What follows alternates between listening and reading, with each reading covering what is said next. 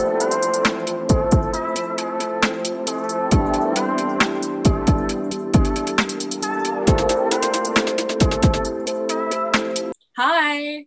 Hey, I'm Ikra, I'm Alicia, and you're listening to Brown Girls Lit. and we are back again for a really special episode because I'm going to disclose this right now. I was actually supposed to email you maybe like a year ago, and I was super nervous, and I was like, I can't, like, she's too big. We can't. I think she's going to come on the podcast. Oh my God, really? I was like super intimidated, and then the other day I had like a burst of like courage, and I was like, do you know what? The worst you can say is no. And then she said yes. So we have a really amazing guest here. Do you want to introduce yourself? Yes, I'm Talia Hibbert, and I am a romance novelist. I write sexy, diverse romance, and I really like biscuits. I feel like there might be some people listening and be like, yes, biscuits is the most important part of that. However, I really want it. People who've listened to the podcast will know that it is the romance writer and the sexy, diverse books that are the reason why I'm super excited right now. Because I haven't been stalking you, but like I followed your makeup account on Twitter. Like, oh my God, really? Yeah, that was Gasp. that was how I found you, because like I was like, God. she does amazing makeup, cool. And then I think you promoted like a book, one of your first like books. Yeah, when I was starting out. Yeah, and then I went on to that one, and then I was like, oh, Talia Hibbert, but your makeup name was something different. I was like, I don't actually know what your name is, but Woman of mystery. Exactly. And it was either Merry Inkness or Bad for the Boss. And I read it and I was like, I haven't had these feels since fan fiction. Like, I haven't been this into reading, because I read, but like, and then I was like, oh my God, are there more like this? Can I get more of this content? And I can't remember, you had released a few books by that point, so I read loads of your books. And what I love about the romance world, particularly on Twitter, is that everybody's promoting each other's shit. Yeah, like it's like, oh yeah, like look at what my friend's doing, and I'm like, okay, let me put that onto the list. And then like, well, like read this, and I'm like, oh, and so now I have like a screenshot folder of like 86 pictures that I'm just like, oh, let me just and then put that in the folder. Oh my God, that's amazing. Scroll. Yes. So I just want to say thank you for introducing me to this world and for being such a great writer, because especially during this lockdown, girl, you saved me. Oh my God, thank you so much. Like, that really means a lot. And especially, because I love romance and I've read it for so long. And so one of my favorite things is being able to say like, hey, everyone, read this book, read this author. And so I just love the idea that like I was able to hook you up. And Absolutely. And then so naturally I was then to all my friends, I was like, guys, have you been reading Talia Hibbert books? And then they're like, no. And I'm like, but why? What is the reason? And then like what was the reason? Shout to Cardi B. And then I was like to Ikra, how long was I telling you like you need to get on these books? Too long is the answer, because I joke that like the main meme that I've used during all of lockdown, like since this time last year, it's been a year, is the meme from Parks and the Recreation where Ben's like, it's all about the cones, but someone's like covered the word cones with yearning, and I'm just like, I love that. Yearning. And, like, someone sent me that. I saw it on Twitter or something like that. I downloaded it, and it's literally my most used picture for like the last year. Like, if someone actually run the numbers on that, I'm like, the amount of times I've sent someone just, it's all about the yearning. I've received it like 5 times. Alicia can attest. Like I fully have to throw my hands up and be like, I think I fell into like big fiction's trap of being like, romance is like lesser than other types of fiction, which I'm now just like, excuse you.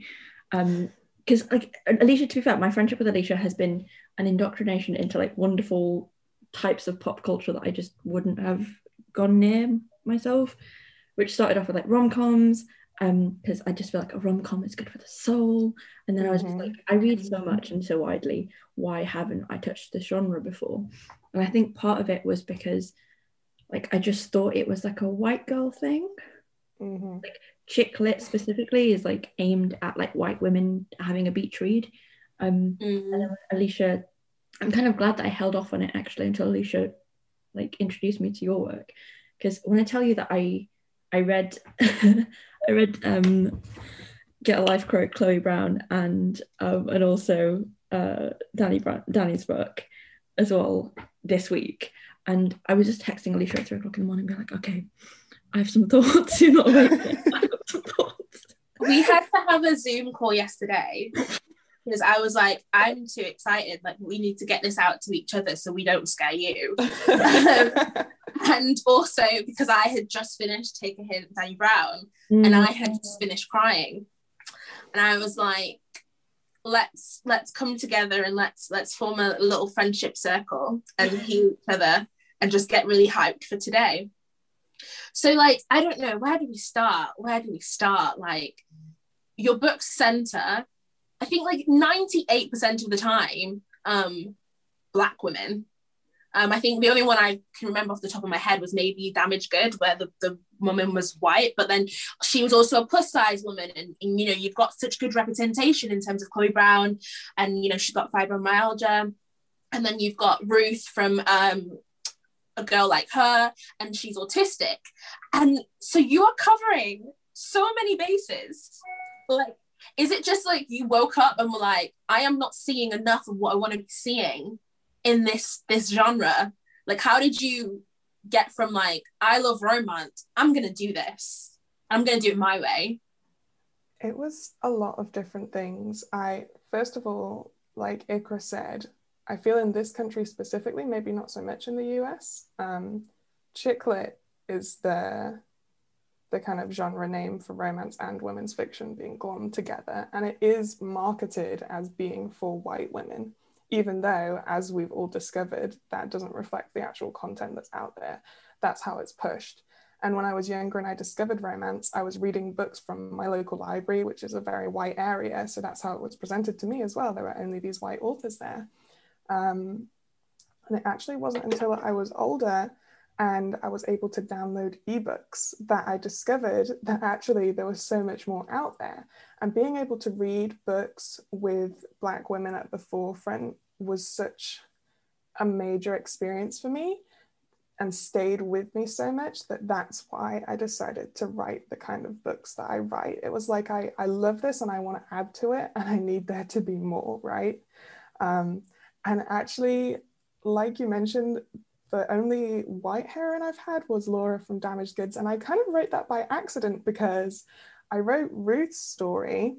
And in the background of that book, Laura is in an abusive relationship. And I was like, I can't just leave her there. Like, I have to write something about this. So that's how that happened. But, you know, when I started writing, and still my priority was just writing all the countless stories that I wanted to see in the world for Black women. I think that that's something that definitely comes over in your books over and over again, is Black women being loved on, and loved on so purely and so strongly. And it's never in spite of anything. It is even the flaw that they have, it is also because of that flaw, you know, such as like with Take a Hint, Danny Brown, like she's super independent, she, you know, isn't really into relationships, and she just kind of wants a fuck buddy, and she's very clear about that, and she puts her work before everything. And even though she's like, that is a reason in the past people haven't loved me, sweet baby Zaf is like, this is why I love you. And he is literally there for her and loves her so strongly and loudly without saying it. Because when we are just spoiling these books for you guys, but like, I don't care, because you need to read it and you also need to know what happens in them. When he is like, I love you, I was like, girl, you didn't know? You write great leads, but then you also write really sympathetic men, you know, because men are annoying inherently. So and it's International Women's Day, so I can't say that. But you write men that are really, I was saying to Icarus today, devoid of toxic masculinity. Like, I don't get any of that toxicity from them, you know, so I'm rooting for them loud and clear. Like, sometimes I'm even a bit mad at the lead. I'm like, girl, like, he is out here, he's put his heart on the line for you. I know Icarus has actual questions, because me, I'm just being like I mean, I think the less questions and more just thoughts that I definitely want you to weigh in on. But not in the way that like a white man at the end of a seminar goes, I have a question, and it is just not in that way. And the two things that really struck me about your books are, first off, like at the beginning, because you really explore stuff like abusive relationships. Like, this is just going off me having read a couple of your books. Like the experience of disability. I know that like you focus on autistic characters quite a lot. I'm very excited to read about that. My partner's autistic. And also like you talk about sort of very complicated feelings and issues. And I think having like a little note at the front of your book, which is kind of like a little content warning, just saying, hey, this is what it's about. It's I think your books are the first time I've seen that. And I know that a lot of people have picked up literary fiction or like just fiction generally and like not been ready for what's inside it and been like, you know what, games come with content warnings, like, you know, even films come with like it's a 15s because XYZ. And then like it was the first time I thought, wait, why don't books come with that? So what was the reasoning behind that? And like, thank you for doing it. You know, for one thing, I've had that same experience where you pick up a book and you're not prepared for what's inside it.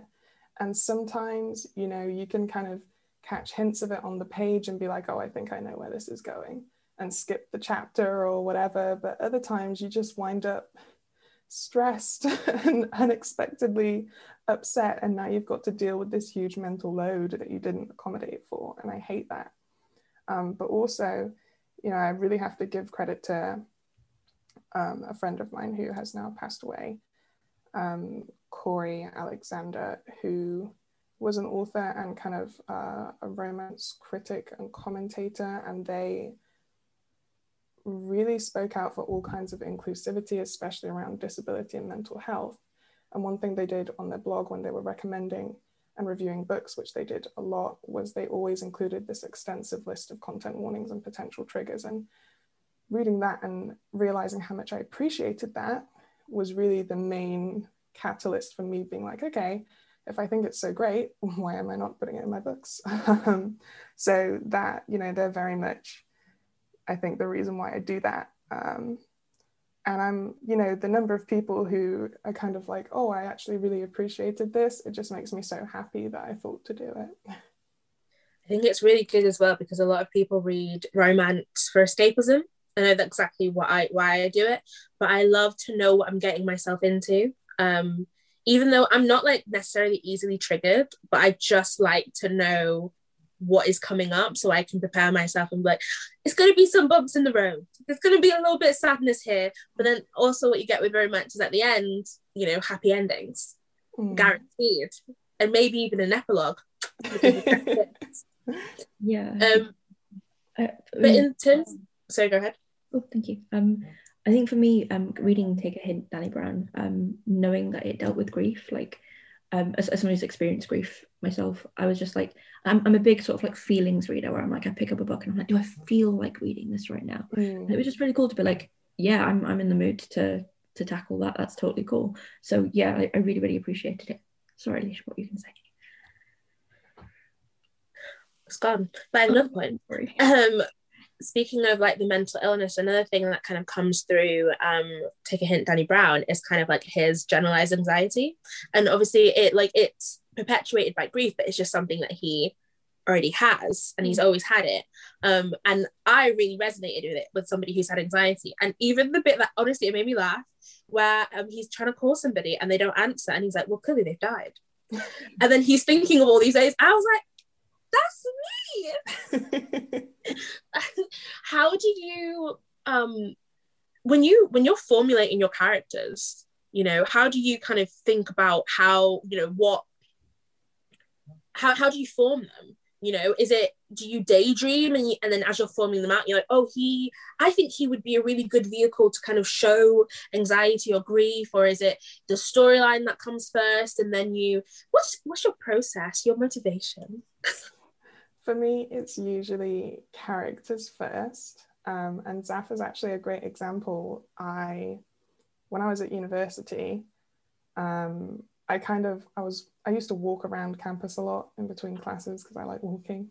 And I'd observe people, I suppose. And sometimes I'd observe the security guards around campus and be like, it would be great if these security guards were like hot, right? And it was a romance novel. And, you know, you see them every day and have a little conversation with them.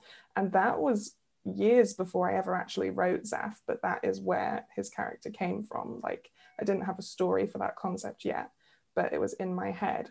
And when I did eventually come to really drill down into what his character was, who he was going to be, I didn't think I want to write a character with anxiety.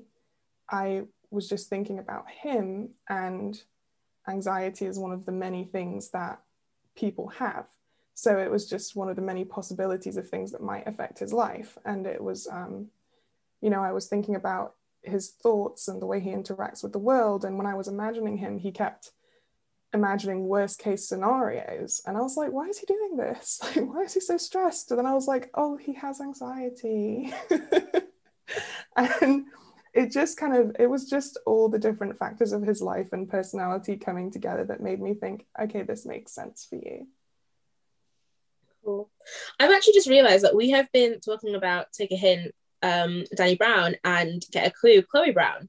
And some readers may not have kind of an idea of what they're about or what the series is about. So maybe this is where we kind of say, Talia, like, hear it from the author's mouth herself. Like, what is this series about?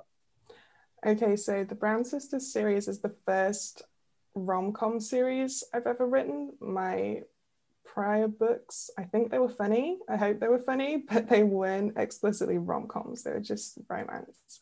So the Brown Sisters books was me trying to keep the emotional core that I like in my writing, but also make it very lighthearted and hopefully have some proper laugh out loud moments in there. And the first book is about the older sister, Chloe, who is dealing with chronic pain and fibromyalgia. And, you know, because of how people react to her and because of the things she has to do to take care of herself, she's let herself become very isolated. But she decides that she needs to fix that. And she enlists the help of her building superintendent, who is kind of super confident and a bit of a bad boy, to help her. But the thing is, you know, he has some difficulties of his own. And they kind of help each other through that. And then Take a Hint, Dani Brown, the next book, is about Chloe's sister Dani, who is an academic and a workaholic, and she doesn't believe in love. And she has to fake a relationship with her friend, a security guard at work, Zaf, who is a hopeless romantic. And they become friends with benefits, which I was talking to someone about this the other day. So they're fake dating and they're friends with benefits, but somehow in her mind, they are not together. But obviously in his mind, they are absolutely together. And that causes some friction.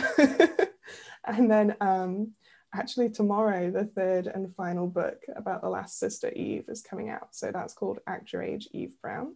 And it's coming out on the 9th of March. And that is about the youngest sister who kind of feels like she's a bit of a disappointment and she needs to, you know, figure out who she is and act like an adult. So she goes looking for a job and winds up the chef of a bed and breakfast in a small town that's run by a super uptight hero who is her polar opposite. And it's kind of about both of them learning to love and respect each other's differences. And it's also about Eve discovering that she is autistic because the hero, Jacob, is autistic. And she has that moment that a lot of us have when you feel like you're different from everyone else, but then you meet someone and you're like, oh, you're like me. So that was a lot of fun to write. I didn't realize that last bit. I love that. I am So going to devour that book. You do not No. understand. You know, it's actually really funny, as you were saying, like, oh, friends with benefits, or fake dating. And then, you know what? You know that song, shut, shut, shut. I was just hearing, trope, trope, trope, trope. All the tropes. Honestly, you know, One of the things I love so much about your writing is I know what the trope is. We all know what the trope is going in, and yet it still seems like really fresh. Like, I think one of the conversations Alicia and I had were like, what are your favorite romance tropes? I was like, I am a sucker for enemies to lovers, and there was one bed. I'm like, oh my god, what could possibly happen? As though I don't all know. But I love a fake dating. I do really love fake dating. I love forced what's it called? Proximity. Forced proximity. I do enjoy that. Enemies, all of them. What are your favorites? If you're gonna pick like your top 3 to read or write about? Oh my god, I love tropes. Like, and I love layering tropes. It's just so much fun. But my favorite would be, I feel like There's Only One Bed is kind of an intense offshoot of forced proximity. Yes. Right? So I love both those. I love Marriage of Convenience, which I feel is also a kind of forced proximity. Yeah. It's like a social and emotional forced proximity. And I really love, it's tough. I love Friends to Lovers and I love Enemies to Lovers. And I feel like they have a lot more similarities than you might think, right? Because to really be enemies with someone, you have to know them quite well. So a lot of the time there's a lot of familiarity. And whether it's Friends to Lovers or Enemies to Lovers, the only difference is like, are you going to be super comfortable around this person or is it going to be constant sparks? So that's the only difference. No, I'm just like, yeah, they all sound delicious. I'm here for all of them. Yeah. The other thing that really, really struck me actually when I was reading the two Brown Sisters books that were already out, was that your characters are just so well done. So I'm like someone from a South Asian background and a Muslim background. So when I was reading Zaf, I was like, here it is, like it's someone from a different cultural background to you, probably like a different religious background to you. And the thing that I was saying to Alicia last night when we were talking about what we've read and like just having a little debrief sesh, I was saying that like whenever you get white writers who are asked why their books aren't more diverse, or you know, they go one of two ways where they say, oh, you know, I just want to be respectful, I just don't feel like it's my place. And we're like, you can have background characters or like a second lead who is not white, it's fine, you're not going to get crucified for it so long as you do it well. And there's other people who are like, it just can't be done, I just can't do it, it's impossible, like da da da da da. And I'm just like, just looking at like everything about Zaf is so well done, from like divorcing like culture and tradition and religion from each other. So you're like, you know, obviously he's not representative of everyone who's Muslim, but also down to like the honorifics that you know, the entire family uses to like talk to each other. Like he refers to his brother as Zain Bai, which is like what people do, they say Bai or Baji or Abi or something like that for their siblings who are older than them, to like the way that Fatima specifically refers to Zaf as Jaju, which is like the honorific you use for your dad's younger brother. And I was like, all of this is so accurate and it's done so well, and like his family is so lovely, and it's such a good portrayal of a South Asian family, and it was just amazing. And I think it's the first time I read something I'm like, I know for a fact that the writer is not from that cultural background, but they could have been because it's done so well. So first off, thank you. And secondly, like, yeah, just tell us about like how you go about researching that, or like where it all comes from, because my mind is blown. A lot of the time when I include different cultures, it's usually because, you know, there's people in my life who are from that culture, and it just makes sense for me to include them in this world because they're included in my world. So my godmother is Pakistani and a lot of my friends are South Asian. So I can't write books with no South Asian people in them because that would just be weird to me. So when I am, you know, like you said, it's one thing to have like a side character or a friend or something who is of a different culture, because while they're there, it might not go as in depth into their culture versus a main character who you're going to see their family, you're going to be with them half of the time. So especially when I was writing Zaf and his family, I really obviously wanted to do a good job. And I just have to shout out all my friends who, because I hate reading, when I'm researching, I hate reading. So I just bother my friends instead. I'm like, hey, if you were going to do this, like, how would you do it? Or what would you say? You know, all of my friends who are of a similar background to Zaf. And then I'll be like, can you read this and like tell me if it sucks? And they're like, leave me alone, but okay. So my main source of research is definitely just talking to people, especially like a wide range of people, and then also sensitivity reads. I know that, you know, sometimes when people mess up, for example, Black representation, they'll be like, well, I had a sensitivity read from my friend Georgia and Georgia loved it. And I'm like, that's great, but Georgia is one person. So it's always important to me to have input from real people, but multiple people as well, because communities are full of differences, even when, you know, you have all these similarities. And yeah, I think that's mainly it. So basically people need to widen their friendship groups, which I think is a thing people need to do anyway. You know, you can't expect to be writing about people from different backgrounds if you've never interacted with people from those backgrounds. Exactly.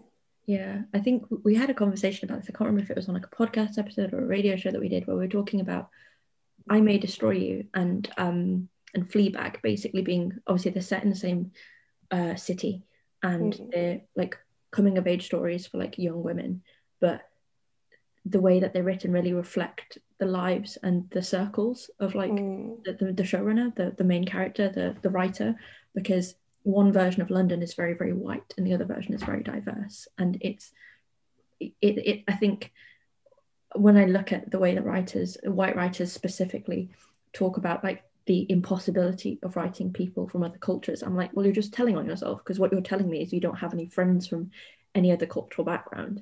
And that always weirds me out. And because I just feel like as people of color, we always gravitate to one another, and like we don't have the same experiences, but there's like enough overlap that we can understand things that like that you'd have to explain to your white friends. Like one of the things that we say is like, Alicia refers to my mum as auntie, I refer to her mum as Auntie Ruby, and it's just like no one has to question it. But we both do that thing where we go to a white person's house and we're like, what do I call your mum? And they never have a good answer. Because like, just call her Becky. I'm like, are you sure? Oh, you can keep your shoes on. I'm like, are you sure?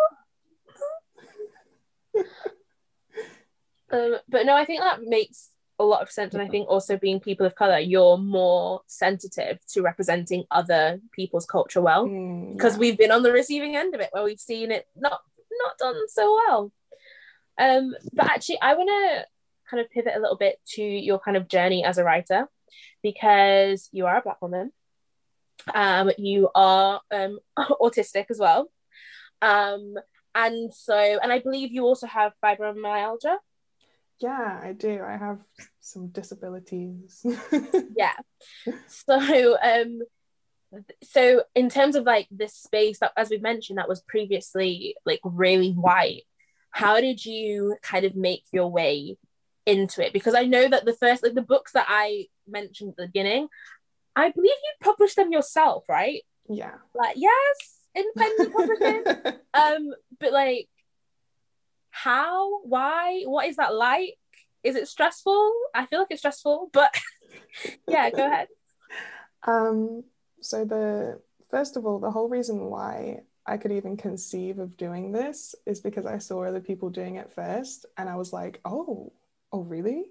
So I'm really glad that, you know, it's like I said, when I was able to buy my own ebooks, everything changed, because I was searching keywords that I'd been missing, you know, like ferociously typing romance Black woman into the search bar. And then I found more and more authors who were writing these stories I'd always wanted to read. And I like to read a book like front to back, every word in the book. I don't know why. I think it's from when I was younger and we didn't have that many books. So I was like, I'm going to make this book last.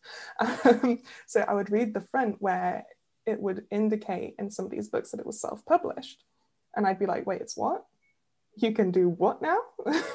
Because one of the main reasons why I'd never believed I could be a writer was that publishing is kind of like a survival of the fittest, where fittest actually means, you know, most palatable. And I was aware that I didn't really hit the mark. And I was like, you know, if a publisher's only going to choose one Black person per season, like realistically, it's not going to be me.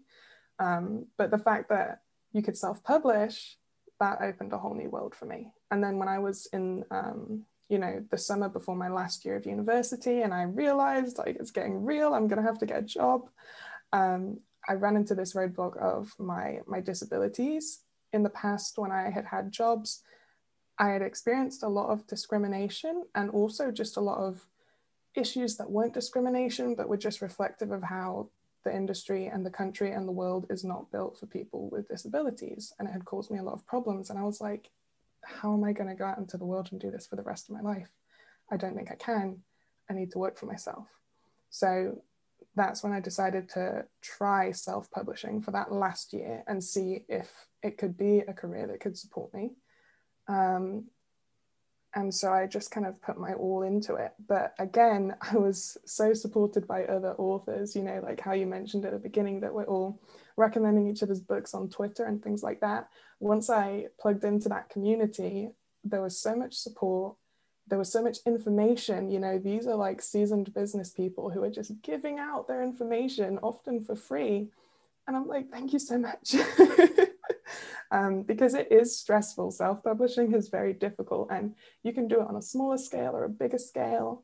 And I started very small and kind of gradually built up based on my abilities and my understanding, but I am still nowhere near the heights that some people have taken self-publishing. Some people are really out here doing like Fortune 500 movements, and I don't have the skill, but I am in awe.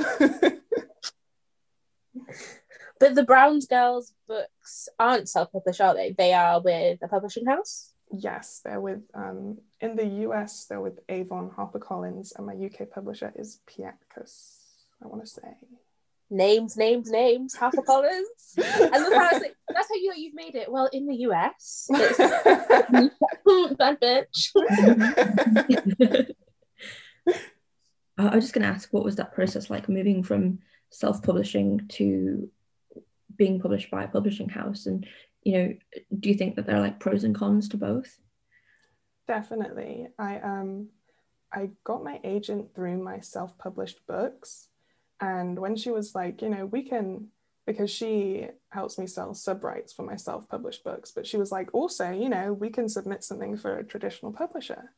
And I was like, oh yeah, that sounds great. But in my head, like, what the fuck? Like, how am I going to do that? I can't do that. So it took some months of her being like, hey, are we going to do that thing? And me being like, yeah, no, before I actually did it. Because I was like, this is just not going to work out for me. Like, I know it's not. But I was surprised that it did. And I was really nervous about the whole transition, because at that point I'd published a lot of books. And so there was an assumption that I knew certain things about publishing that I actually didn't. And the trouble with me is, and I think a lot of British people are like this, you don't want to be the person who's like, hang on, I don't understand. So I was just nodding along and then like frantically Googling later. But eventually I got over that and realized like it's a team and it's collaborative and they want to support you. So it's much easier now that I actually ask questions. And I think it being collaborative is the main difference. You know, when you're self-publishing, you have to do everything yourself, and that is difficult and challenging and exhausting. But also it offers you a lot of control and freedom. And for that reason, I believe that independent publishing, in romance at least, really is leading the market, because, you know, these authors who are able to make their own decisions that a big publishing house would never touch with a barge pole, just because big companies have to kind of stick to what they know, or they don't dare to risk their profit margins. And, you know, because of that, self-published authors have made so many discoveries and changes and dictated so many trends and genre transformations. And it's really good for those who love marketing as much as they love marketing as much as they love writing. But then on the flip side, you know, if you are someone who just wants to write, then traditional publishing is better for you, even though it's harder to access. And for me, I like both, because sometimes I really want control, and sometimes I want to be experimental and try relatively new things. But other times I have a story that I know is going to fit fine with a traditional publisher. And I'm like, well, I might as well let you do it, because I'm not as good at that. So oh yeah. Go on, Ikra. I feel like I asked the last one. Yeah, okay. I think the thing I was going to ask is, I always love hearing what people are reading at the moment, and like whose work they are loving right now. Because when I tell you that I've fully like added 3 friends to our like Google like family so they can access my ebooks, and I'm like, you must read these 2 books that I downloaded this week. They're very, very good. So who are you reading at the moment in the genre, and also like if you're reading other things as well? And who would you like to give a little shout out to? But we should all, I'm gonna just be sat here taking notes. I almost entirely read romance. The only time I don't read romance, it's usually an accident. Like I read Gideon the Ninth because someone was like, it's lesbians in space, and I was like, oh, and then I was like, wait, so the lesbians don't end up together? Why? It was an amazing book. I'm glad I accidentally read it, but that was the last non-romance I read. As to what I'm reading right now, I have my book phone with me because I forget names.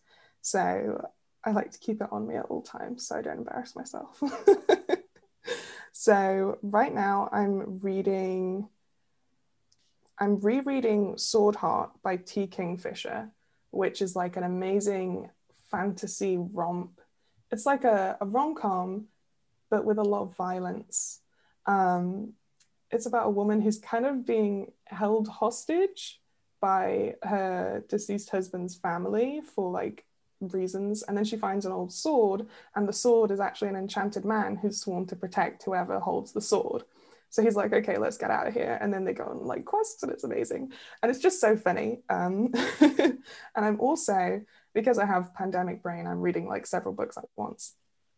I'm also reading After Hours Attraction by Kiana Alexander, which it's about a single mum who kind of has a crush on her boss, and they work at a recording studio, and he kind of has a crush on her, but he's like, oh, I'm her boss. And it's just them being cute and yearning. Like you said, it's about the yearning. It is. So I'm really enjoying that. And I'm reading Andre by Jace Ellis, which it's another office romance, and I don't read a ton of those, but clearly I'm on an office romance kick. It's about a guy who is trying to get, his job is accounting, and I don't understand numbers, so I'm going to be very vague on this, but it's about a guy who's trying to build up his company, and he's given an intern, but he slept with the intern before he knew that they were going to be working together, and now they have to work together, and it's very awkward. I love it. Well, as soon as she said like he slept with the intern, I was like, spicy.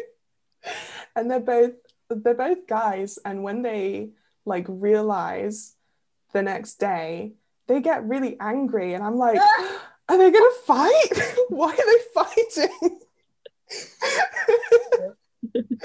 Like, so much aggression in here, please relax. But I liked it. And I recently finished Harbour by Rebecca Weatherspoon. I love Rebecca Weatherspoon. That was a banger. And my other favorite authors, Tasha Suri, she writes fantasy romance as well. Absolutely incredible. Like, sometimes I read something and I'm like, I might kill if I could write like you. Maybe. Just maybe. I feel like that when I read you, and when I read Bolu Babalola's Love in Colour, and I was like, the poetry. I love her. And I was like, and then I'll read your book, and I'm like, how does one put words together in this way? Because a bit tries, but yeah. Alicia can attest to this. Actually, I recently was just like, I want to set myself the challenge of like trying to write different types of scenes, and I was like, I'm gonna write an intimate scene, let's attempt it. And I'm like maybe a third of the way through, and I'm like, this is hard. I feel like you sent that to me maybe in like December. Like, I haven't written anything more because I can't yet. Yeah, it was good though. Like, so the bit that she sent me, I was reading it and I was like, it's spicy. I like it. Oh God, I hope none of my extended family listen to this, but it is what it is. Anyway, I was really struggling with it because I was just like, I think language choice specifically is like, it really, like the importance of it comes to the fore when you're trying to write a scene like that, because you're like, this just sounds really cringy and this just sounds really impersonal. And I feel like you strike the balance really well where you're like, I'm not going to use flowery language. I'm not going to like take away from like what it is, but also I'm going to write it in a way that's not like super, super cringy. Yeah. I really like the fact you've never ever, I don't think you've ever referred to a dick as a member. Oh my gosh. And a member of what? Well, so remember how I was saying like fan fiction? This is why I'm like, because there was some dark times where someone was like, oh, member, and I'm like, oh. Their tongues dueled for dominance was my favorite fanfic. Oh God. Oh, the flashbacks. You know, but like it is a really straightforward scene, but it's really like when you write it's really vivid and I can picture it and I'm like, it's hot. Like, so yeah, congratulations on that. Thank you very much. When obviously you've done it so many times now, but do you still kind of get like, ooh, child, this is a lot, or do you just like, I can't imagine, are you just writing it really factually? Basically I feel like I approach, I mean, for one thing, the sheer number of sex scenes I've read as a romance reader really helped me, because obviously everything you read, you kind of learn more about it. And when you realize what you like and hate, it helps you decide how to write. But I kind of view the sex scenes as an extension of the other forms of communication between the characters. So I try to write it in a way that's true to, you know, how they are with each other in every other respect. And so I think that helps me keep it kind of realistic and grounded. But then at the same time, I feel like I have to be very self-aware as a writer, because when I'm writing something like a sex scene, I have to make sure that I think it's hot, because there's no point writing something that other people are going to think it's hot, because no one is universally going to like it. So you at least need to like it, right? So I have to think like, what am I putting in here because I think it's hot, and does it fit the characters? And then also sometimes you get that point where you're like, well, I think XYZ is hot, but I don't want anyone to know I think it's hot because that's a little bit weird. So you hold back on putting it in, but then you have to be like, no, just do it. So it's a balance. I love that freedom though.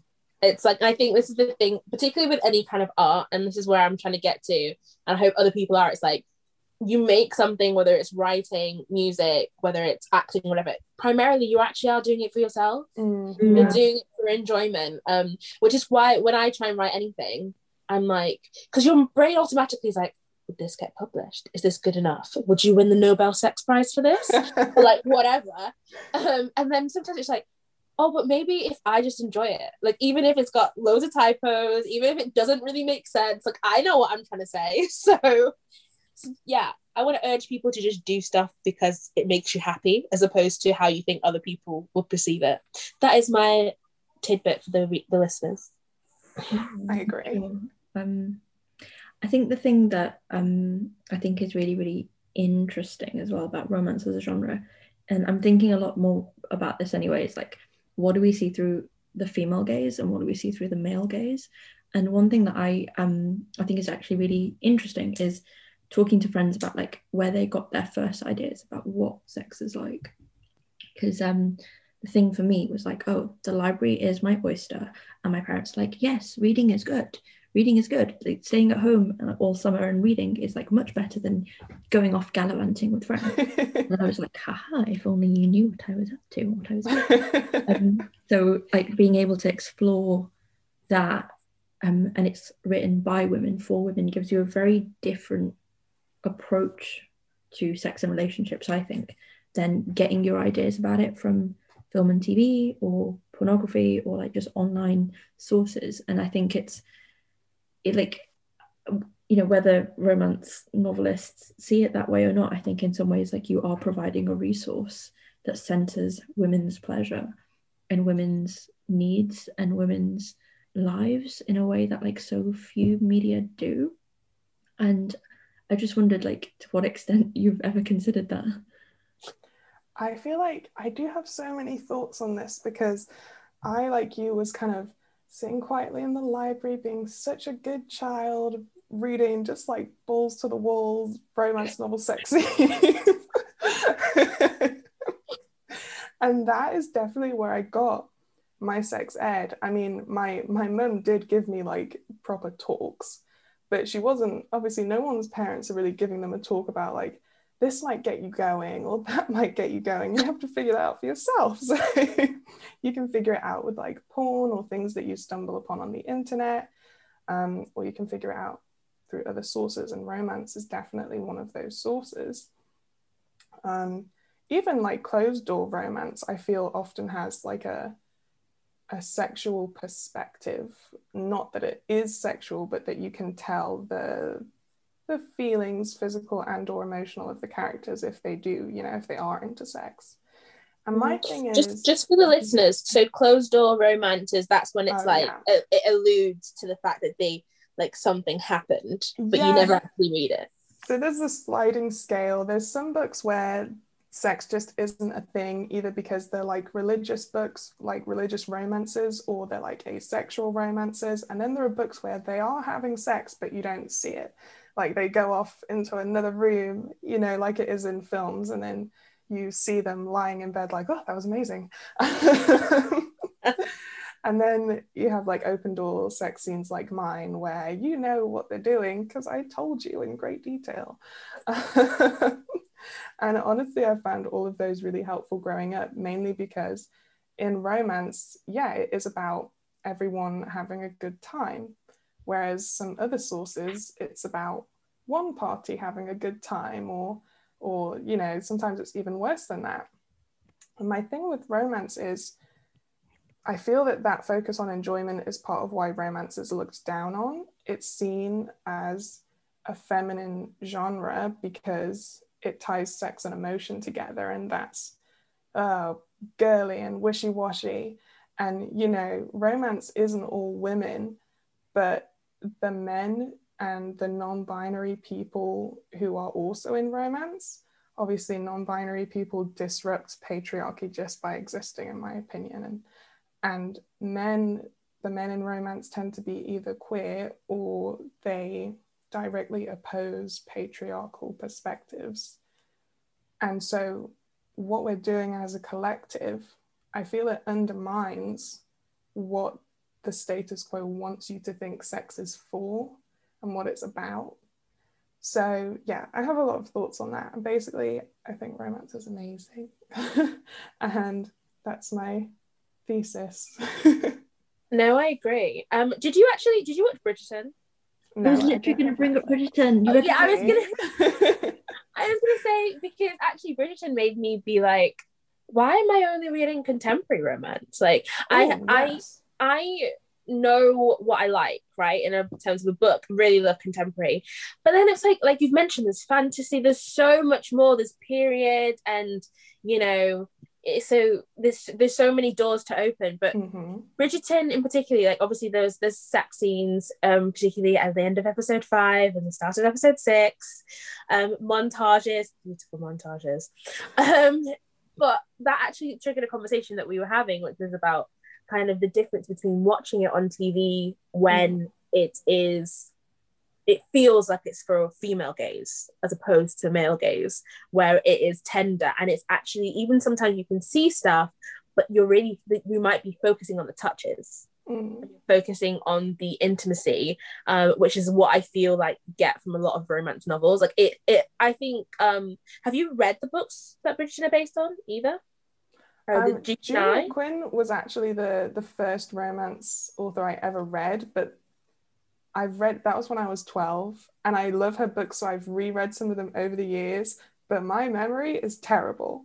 So no, that's fair. But it was definitely, you can tell where that series came from. Like, as somebody who reads romance, I was eating good. I was watching, I was like, this is exactly what I like in my books, but it's on TV. So it's like a faithful adaptation. Yeah, look, I actually haven't read the book either, like, but I can tell the root of it, like the tension in it, like the enemies to lovers and the way that it's drawn out and the whole story. I was like, this is a romance novel. Like, this is absolutely, because if it was like a particularly like a Netflix original, like they have this obsession with making everything really nitty and gritty, like, do you know what I mean? Like, true, yeah. And especially British, because when I was talking to Icarus today, which comes to a roundabout question to you, is when are we going to see the Brown's Girls on TV? Because I was like, I can see an American adaptation of these books because they are so light, and even though they touch on dark things, but obviously they're set in the UK. And I was like, but in the UK, who can do this without taking away that joy? Because, you know, we love our murder mysteries, and, you know, somebody has to die, and I don't want anyone to die in these books. So yeah, any TV deals in the pipeline? God, I wish. No. I mean, for one thing, it's like you said, here in the UK, we love police procedurals, we love people cheating on each other, we love depression and death. Rom-coms, not so much. There was Michaela Cole, queen of TV and film, did that one, what's it called, Been Too Long? Chewing Gum? Oh, so Been Too Long was the film on Netflix, and then Chewing Gum was like the TV show. Oh, I love Chewing Gum as well. She's giving us like the range, but I'm struggling to think. I don't know. I would love to see the Brown sisters on TV or in film. Like, that would be an absolute dream come true. But, you know, if you're listening, hit me up. I would also love to see it, and I really feel like it would fit really well on Netflix. So Netflix need to get on that, because they also need to diversify their lineup, because even though it's like diverse, I'm like, I feel like you guys are doing the bare minimum. I need to step up a little bit. Yeah. I need some emerging Black British talent, please, in a rom-com, in nothing that is like incredibly traumatic, please. Just some... of varying sizes, of varying mental states, disabilities. Like, just give it to me all, because I know you can. That's the issue. You've got money. Leading on from the Bridgerton thing, actually, the thing that kind of struck me as well was because Alicia and I watched Bridgerton as it came out, and we were like screaming at each other about it. But one of the things that we talked about, because we do love to critique and criticize with love, was that like it's really obvious that Bridgerton, like the race thing is like, it's great like to have that kind of representation, but it's also like race was not central to the original text, and it's obvious because like they kind of touch on it a little bit, but they're like, they just don't want to get into it really. Someone just talked about Shonda Rhimes' swirl agenda, and I was like, it's true. It's not wrong. Like, Shonda, I love you, I beg you, I'm not even slandering you, but it's actually true. It is. And like nothing is going to get in the way of that. And like obviously it led to like this very stupid racist debates about historical accuracy, and like we're not here for that. But I thought the difference between something like Bridgerton and then something like your body of work is that like race is central, and it shapes the characters, and you don't shy away from it. But it's also like it just the difference between something where like race is kind of shoehorned in, or like to make it a diverse thing, and then something where like you come from a starting point where like this character is this race, this character is this race, here are all the things that come with that, and like we're creating something beautiful with it that centers race.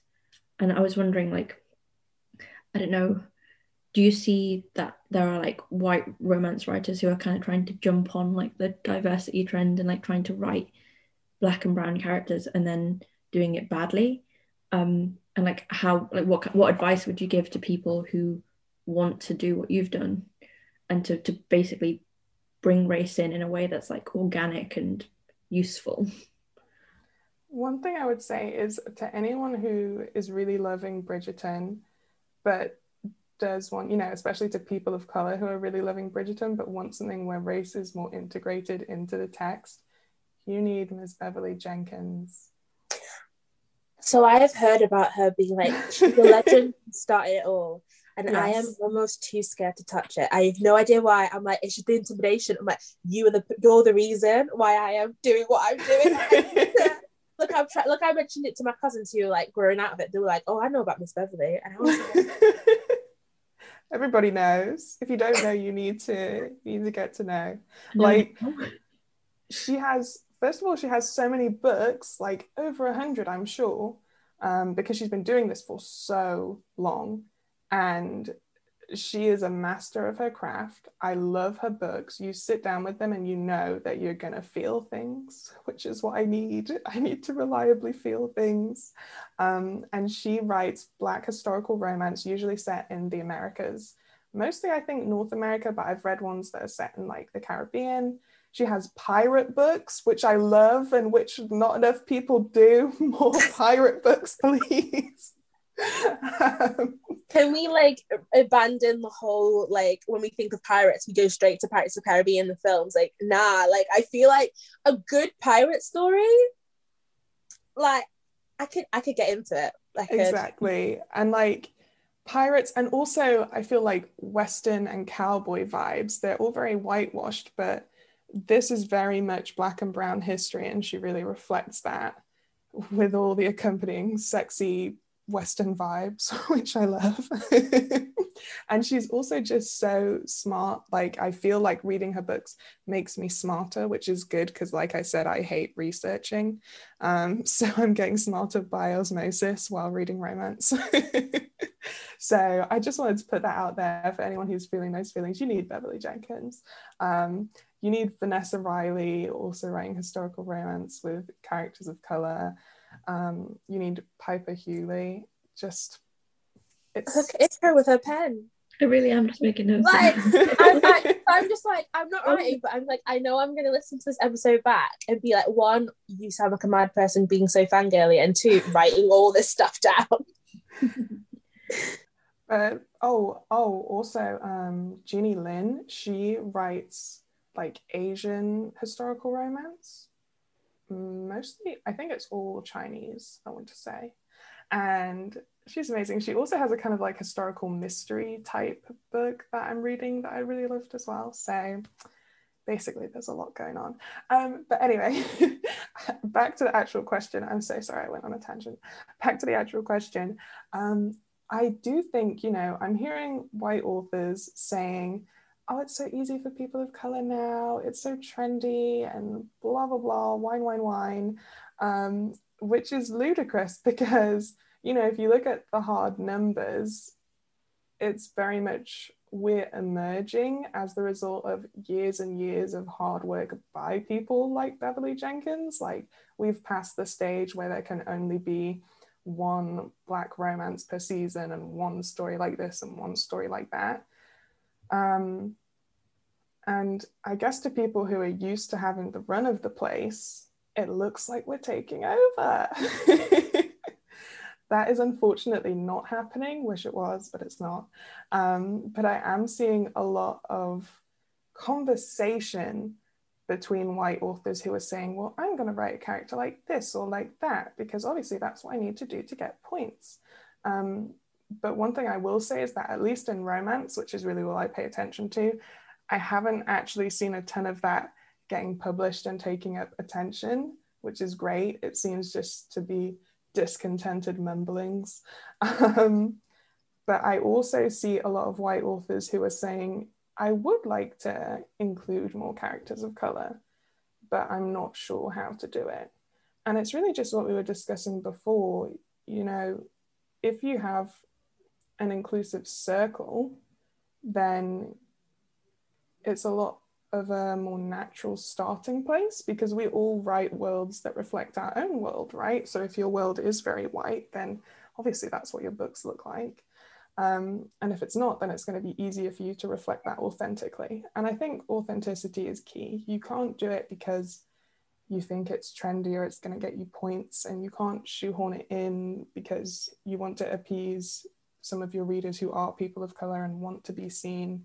You have to do it because it just feels real to you and natural to you. And I think that's, I can't tell anyone how to feel that way, or I can't tell anyone how to do that. It's a them problem. I love that. It's a them problem. But also to build on what you said, because I think in one of our episodes, we actually did talk to Amy Falone, who works with Nights Of. So they publish like diverse children's books.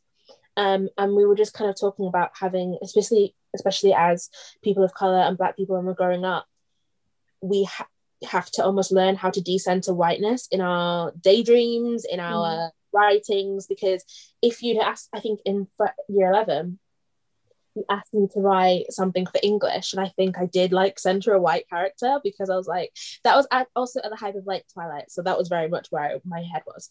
But then like that was the default, you know, and then you have to kind of grow. And as I'm reading other people's books, like your books, you know, I'm reading Alyssa Cole, I'm reading all these other like great authors, and I'm just like, oh no, I get to choose. Like I can actively choose who I put in there. Like it doesn't have to be you know, it doesn't have to be like a random blonde girl. Like even now sometimes I'll be reading a book and they're telling me the girl is blonde, but she's not.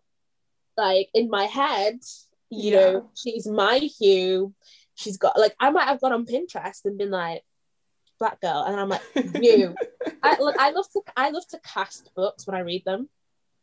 So like I will go on Pinterest, I'm like, who does this person look like? Because sometimes it comes naturally to me, sometimes it doesn't. So when I was reading Chloe Brown, I found this one person and I was like, you are Chloe Brown. you, the body type, the hair, like you are her. Like it makes sense. And so when it clicks, it's just so nice.